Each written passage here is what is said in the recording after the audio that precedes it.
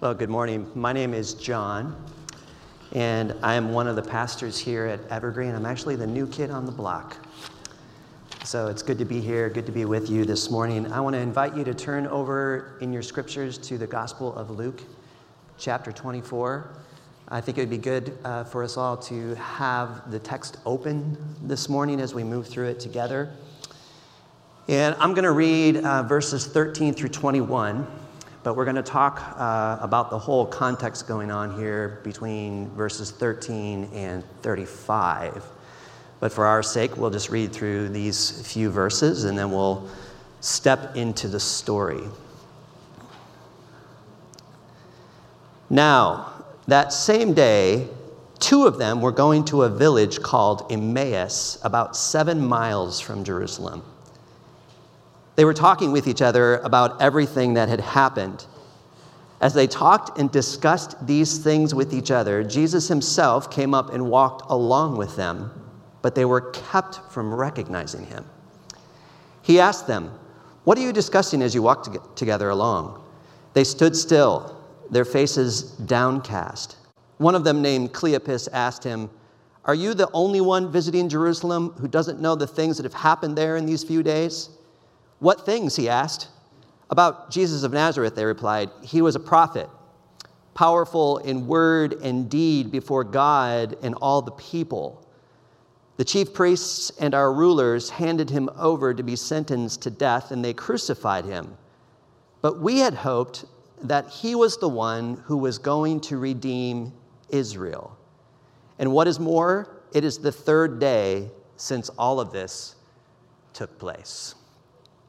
Holy Spirit, we open ourselves now, and we ask that you would come and teach us, instruct us, reveal more of who you are to each one of us in this room in a way that we can understand, a way that we can lay down some of our already preconceived ideas and assumptions about who you are and take up who you truly are so that we can be transformed and become more like you, Jesus, in this beautiful world that you have placed us in.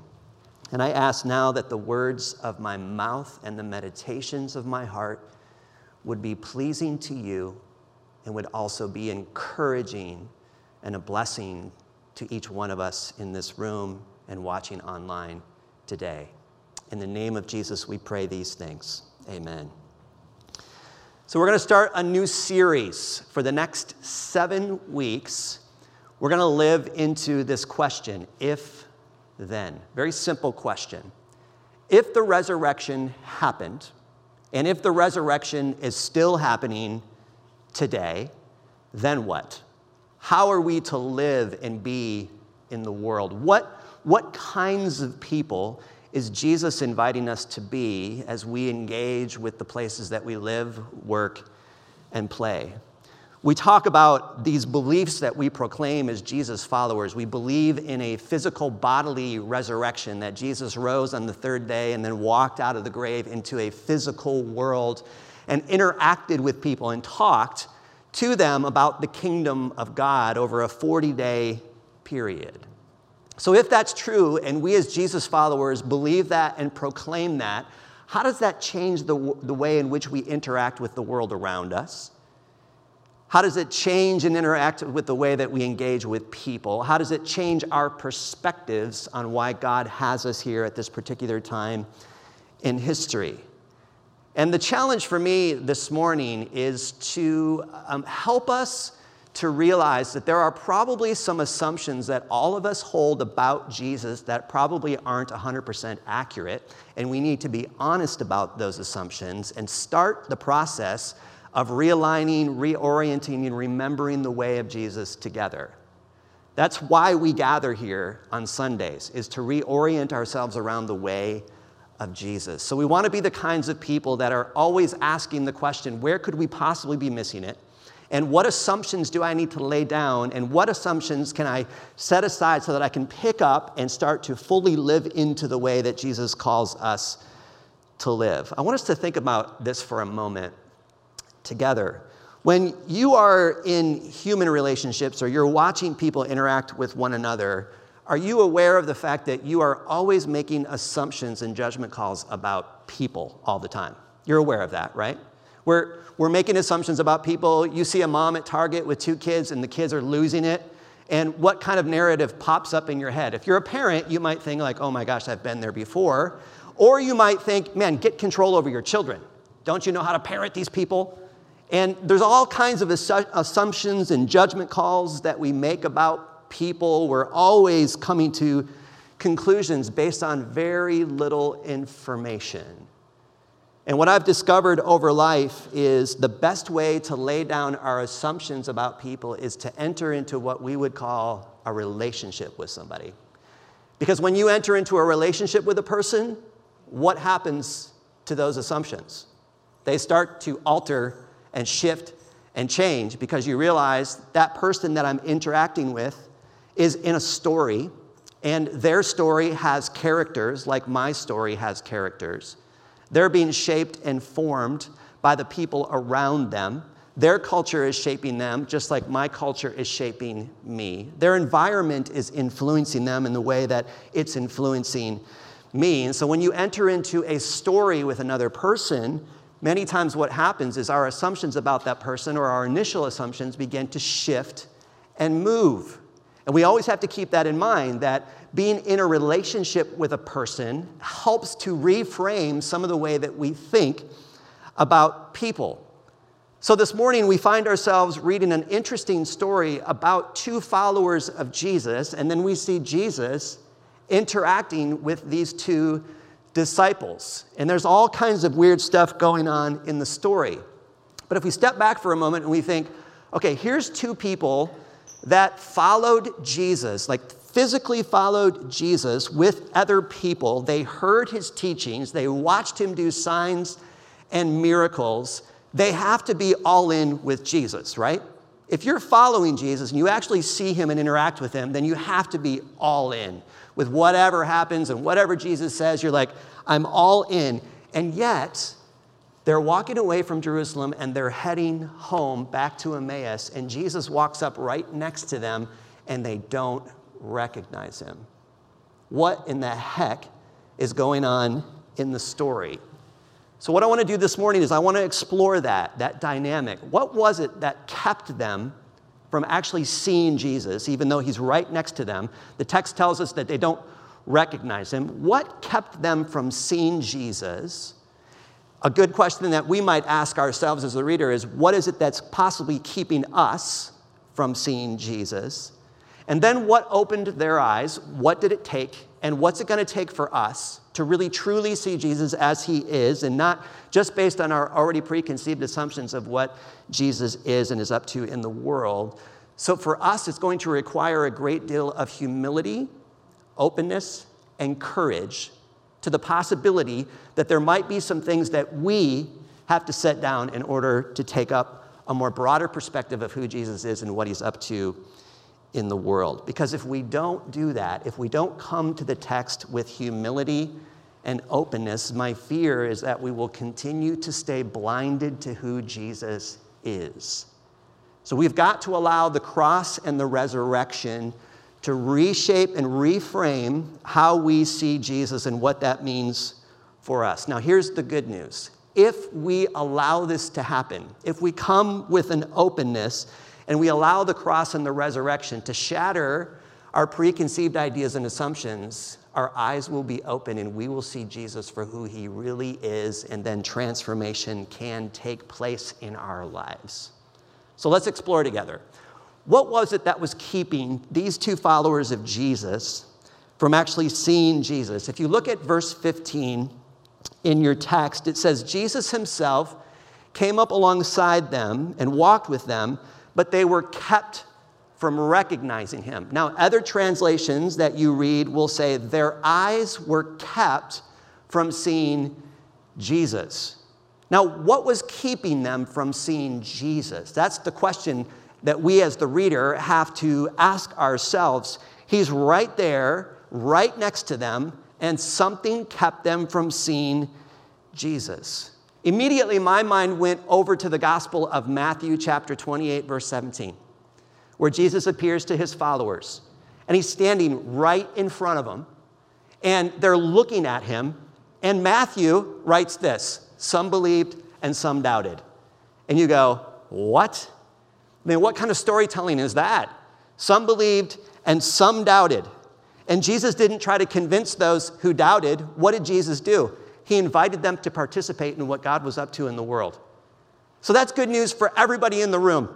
That those of you who believe, those of you who doubt, we all get to participate in what God is doing in the world. Regardless of where we're at, we get to participate in what God is doing. So let's explore some more to see what kept them from seeing. What is it that kept them from seeing who Jesus was, and to realize that we are really no different than these two disciples? You've got two disciples. They're leaving Jerusalem. They're going to Emmaus because their leader had been executed, and they are extremely disappointed. It says their faces were downcast. That's like the ultimate disappointment. Now imagine with me, you've been following this rabbi for years. You've given away your possessions. You've moved away from everything that you knew was real, and you've been following this person for years because you have a certain set of ideas about what this person is going to accomplish in life. You wouldn't give up everything just because you found this person to be inspiring. You would give up everything to follow this person because of a certain set of ideas and assumptions that you had already made in your mind that you thought this is what this is about. 2 weeks ago, we explored Jesus riding into Jerusalem on a donkey. And it says that all of his disciples, which means these two would have been there too, were throwing down palm branches and shouting, "Hosanna, Hosanna, the Son of the living God is coming into Jerusalem." And as they're shouting Hosanna, what they're saying is God is going to save us. God is going to redeem us. The time has now arrived where God is going to step back in and reestablish himself as the rightful king over all the world. And this is what his believers would have been thinking. Everything is about to change. This was a monumental event in the life of Jesus' followers. They were entering into Passover week, which is significant.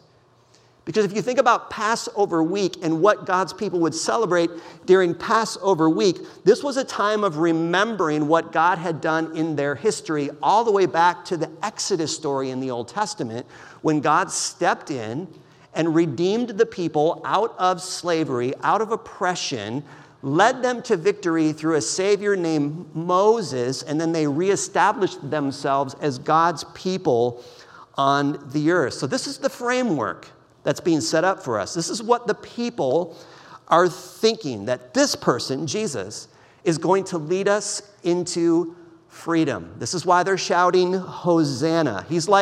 Jesus is kind of like the new Moses in their mind. This person is going to lead us into victory, and he's going to help us overthrow our oppressors, which back then were the Egyptians, and now it's the Romans. And so God is going to reestablish himself as the rightful king over the world, and he's going to overthrow the evil oppressor, the Romans, and reestablish God's people in their rightful place. This is their thinking.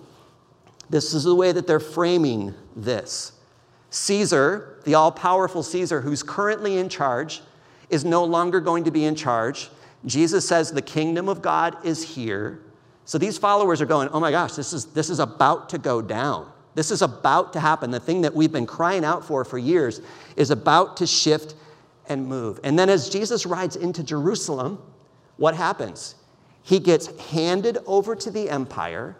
The rulers and authorities take him, they put him on trial, and then they execute him. They destroy him. Boom, the movement is over. Now, some of these disciples are saying he came back from the dead. And last week we explored the fact that it was women who were the first eyewitnesses to the risen Jesus.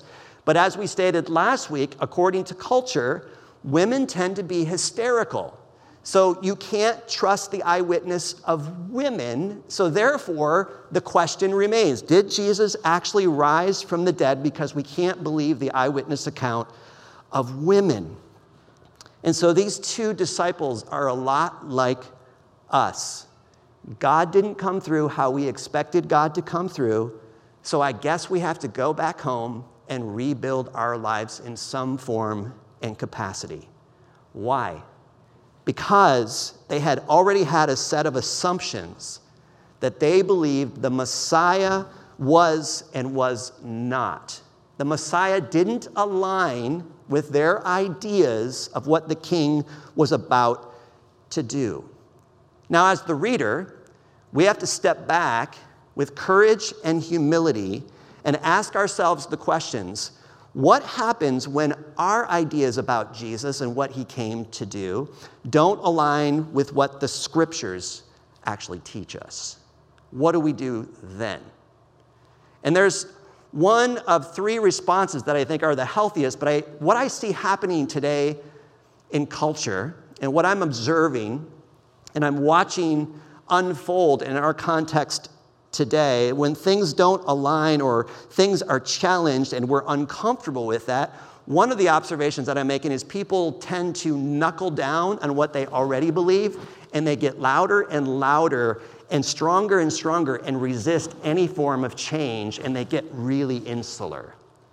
And what they do is they go and they put themselves in what are called echo chambers and surround themselves with people who already believe like them, just to reinforce the ideas, to kind of quiet the other stuff going on around them, and then they just continue to reinforce those already preconceived ideas. So they kind of just knuckle down. The second group that I see happening today in our context and culture is that people start to question, and they raise questions within their context. And many times what happens is when you start to ask really hard questions, the community gets nervous, and we start to go, I don't really know if we should be living into those kinds of questions. And there isn't a lot of space for those people. So what they do is they tend to just kind of walk away from the community, and they can get cynical or hardened or jaded, and they're told you can't really live into those questions, and so there's really no place for them. They go into what we might call a deconstruction mode, and they start to deconstruct and asking questions about their Christianity or their precious held beliefs that they had always assumed to be true, but they're starting to go, well, I don't know if that's true anymore, and so there's not a lot of room for them to express or to grow in those ideas, and they get really uncomfortable and make the community uncomfortable. But we've got to make space for those people, because in Matthew's gospel, it says some believed and some doubted. And Jesus says, you're all welcome to participate in what I'm up to in the world. Who's in? All of you. So those people who are kind of in that deconstruction mode, is there a place for them? Is there a place for them in this thing that we call Christianity? Is there a place for them in the church to be able to say, I'm not really sure, but I'm living kind of with that uncertainty right now, and there's absolutely a place for people like that. In fact, it's encouraged for you to live into that deconstruction mode and start to ask those hard questions that maybe you're afraid to ask, because if you ask those questions, what happens when your family says, we don't talk about that kind of stuff here, and then you're kicked out? And that's been the experience of a lot of people that I know in life who are like, I don't know if I feel safe anymore in the church. And so they leave the church, and they're kind of left in this deconstruction mode. And that third group that I think I see rising up are the people that I would call the reconstructionists, and they're doing the hard work of looking at their really preciously held beliefs that have been somewhat deconstructed, and they're starting to put them back together in more beautiful and profound ways, and their world is getting bigger and bigger, and they're starting to see like, oh, this Jesus is actually really compelling, and I want to follow this Jesus, and I want to do something in the world. And those are the people I think, oh my gosh, we as the church can help create space, a safe space for them to reconstruct that faith around this risen Christ and start living into those questions of what is Jesus up to in the world, and what does it mean when we say Jesus is risen, and not just back then, but he's risen now, and he's up to something right now, walking throughout the earth, and what do we get to do as his followers? That's the hard work that I hope to be able to help people understand. This is what it means to follow Jesus, even if you live with questions. And then I look at these two and I think to myself, do we think we would be any different than these two? Like, really? Do we think, if we look at ourselves and think, how would I respond to my preconceived ideas, and then I see this happen, do I think I would be any different than them? Would I head home and say, you know what, the movement is over? They're just like us, aren't they? They've already got a pre-established idea about how God works in the world, and when those ideas are challenged or they don't line up with our vision of how we think God works in the world, it's like, well, this can't be true. It's deeply ingrained in their psyche and in their mind and in their soul, and it turns out what they end up seeing in this Jesus story doesn't align with what they perceive to be Jesus' real story, and so it's over. And just when you think it's over, the story starts to get weird. Isn't that seem how God works? Just when you think the story's over, it gets weird and kind of funny. And then the story turns on us. The two are heading back, and they're talking about what happened, and Jesus sidles up next to them, just like a total Jesus move. And what does he say? What are you guys talking about? Like, are you serious? What are we talking about? Are you aware of what happened in Jerusalem? Everybody's talking about what happened in Jerusalem because everyone is talking about this topic. Now, if I were to say to you, let's step back in time. It's September 11th, 2001. What are you all thinking? I don't need to tell you what to think. It's in our psyche as a nation. September 11th, 2001. There's a whole story there. And if we were around during that time, all of us are going, yeah, I know what happened on September 11th, 2001. And every time September 11th rolls around, it comes back up on our awareness. But on that day, do you remember that day? Did anybody talk about anything else? It's all we talked about. And we talked about it, and we talked about it, and we talked about it. It's like time stood still. We were glued to the news. We were all watching as these events unraveled before our eyes. We were in disbelief. How could this happen? And it's the only thing that we talked about. Now in Jerusalem, this king was killed. It's the only thing that people are talking about. So when Jesus comes up and asks the question, hey, what are you talking about? You kind of go, what? What's your point? Where have you been? Everybody's talking about this, and he's standing right next to them asking the question, and they don't even recognize him. Now, at this point, when you see this kind of stuff going on in the story, you have to step back as the reader and go, oh, that's weird. I should probably pay attention to that. That's really strange. I think this is one of the most convicting sections of Scripture that we have. When it says they were kept from seeing him, that's like, ooh, you should pay attention to that as a reader. Something is keeping them from seeing. And as a reader, I have to then step back and go, so what's keeping me from seeing? And how am I any different? And then their assumptions are exposed. And what happens when your assumptions are exposed? Do you go, oh, I don't want to look at that? Or do you step deeper into it and go, maybe I got some things to learn? But look at what it says in verse 21. They reveal their hand. He says, we had hoped that he was going to redeem Israel. There it is. There's the answer. We had sunk our entire hope into the reality that this king, Jesus, was going to redeem all of Israel. And do you see why they can't see? Because in their mind, Jesus was defeated. He went up against the empire. He got crushed and destroyed. And so therefore, the movement is over. We might as well go back home. So then I, as the reader, have to step back and ask myself the question, what assumptions have I made that I need to step back and look and reevaluate? These two followers have been saturated in these teachings, and they believe that Jesus was going to redeem Israel. Jesus comes riding into Israel, comes riding into Jerusalem. They're laying down palm branches. They're yelling, Hosanna. He's going to rescue us. What is he going to rescue us from? From Rome, from the evil oppressor. He's going to set us free. It's Passover week, friends. Like, how does it not become more obvious? Like, this is the week. This is how God is setting this up. Just like he had done in the past, we're entering into Passover week. All these Jews have made the pilgrimage to come into Jerusalem. We're shouting, Hosanna, waving palm branches. Here comes Jesus riding in. He's going to overthrow the evil oppressor, and he's going to reestablish himself as the king. And God's going to put right back in the center because God is on our side and not on their side. He makes this triumphal entry into Jerusalem. He's going to lead a revolt just like Moses did, and he's going to redeem Israel. And yet what happened? He's put on trial, he's executed and killed, handed over, it's done. That's disappointing.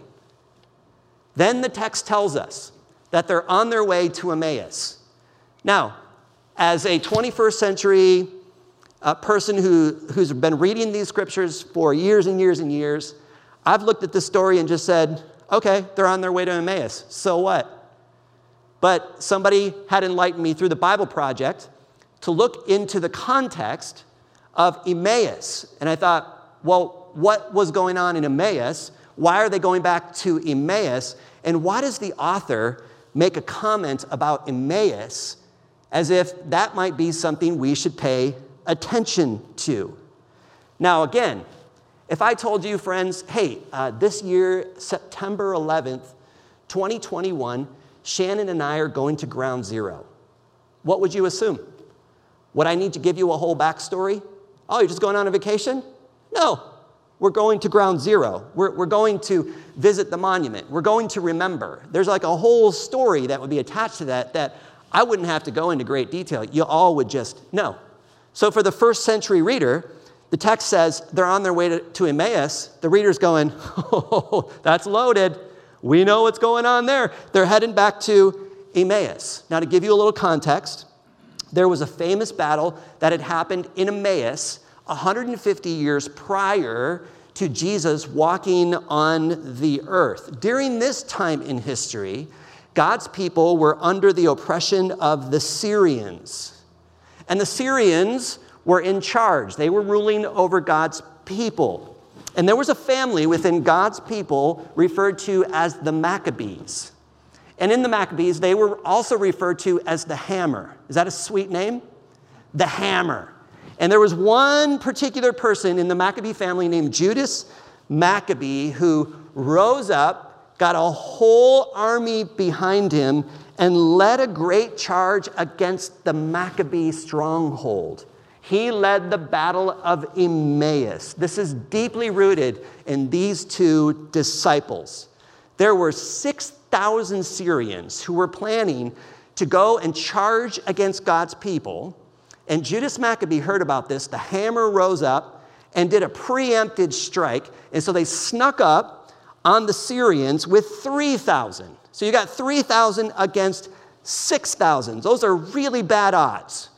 But the 3,000 rise up, and Judas Maccabee stands up on that night before they charge in to go fight the Syrians. And this is what he says. Ready? Don't fear their numbers. Remember how our ancestors were saved at the Red Sea when Pharaoh and his mighty army charged and sought to destroy them. So let us cry out to heaven to see if God will favor us and remember his covenant with our people and crush this heathen army before us. Then all the Gentiles will know that there is one who redeems and saves Israel. And guess what? They won that battle. These two followers of Jesus are steeped in a story. They have heard this story their entire lives. This is how God is. This is what God does. God is on our side. God will redeem us. And you hear about this Jesus, and this Jesus keeps saying, the kingdom of God is here. And you're like, oh man, that's loaded. God is going to be king in the world, not Caesar. And if you're a first century Jew, this story has been brought to you as a child all the way up until you're older in life. It's on. It's time to kill the Romans. So when Jesus rides into Jerusalem, this is what redemption is going to look like. And the way to freedom is always through military force and power. Who has the more powerful army? That's how you achieve freedom and peace on earth. And Jesus, in the face of this great force, what does he do?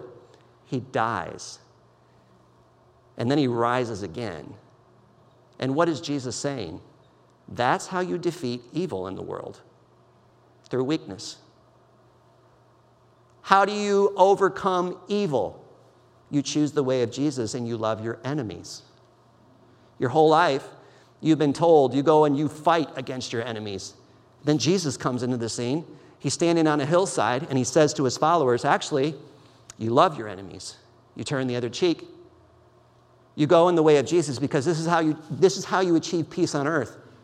And what seems like the end is actually just the beginning. And so when Jesus rises from the dead, that was his statement of letting everyone know, this is how you overcome evil in the world. You let it take you, and you love radically, and you give yourself to it. And you stand in the face of all that opposition, and you offer yourself as a living sacrifice, and he was crushed. Jesus had a very clear vision of what it actually means to be a human being in the world. And he shows us the way. And if we continue to reject the way, we're going to continue to stay in the chaos that we see around us, and that Jesus gives us a clear vision of this is how I want you to be in the world. This is how I want my people to be. The way that evil is actually confronted through the way of Jesus is by doing good and loving those who persecute us. Jesus made it very clear that when you live in this way, you live in the kingdom of God as a way of life. Jesus let evil defeat him, and therefore he defeated evil. And then he goes into a Bible study, as Scrappy and Rascal revealed, about the whole of the Old Testament. You would think, okay, after the Bible study, they're going to get it. Their eyes are going to be opened. And what does it say? They went through the Bible study, and they still didn't get it. They're like, we got all the context, we got everything, and we still don't know who this person is. And then he breaks bread with them. And the moment he breaks bread with them, what happens? Their eyes open and they see. What is that telling us? When they recognize that the way of Jesus is through self-sacrificing love, brokenness, perceived weakness, is when we start to see who Jesus really is. And then we have to step back as followers and go, am I all in with that? Am I in with the way of weakness? Where in the kingdom of God, it says the way up is down, and the way that seems crooked is actually straight in the kingdom of God. And the way to love my enemies is through self-sacrificing, a giving of myself, not through forcing power or control, but yielding myself to the way of Jesus. So that's the journey we're going to be on for the next 7 weeks. How does the resurrected Jesus expose my already preconceived ideas and assumptions and challenge me to fully align and reorient myself around the way of Jesus? What are we to do? That's the journey, my friends. Get ready, because let's face it, a lot of us are on our way back to Emmaus, and yet Jesus is coming up right next to us, simply asking the question, where are you going? And do you want to participate in what I'm doing in the world today? Let's receive the good word before you head back and walk in the way of Jesus in this beautiful world that God has placed us.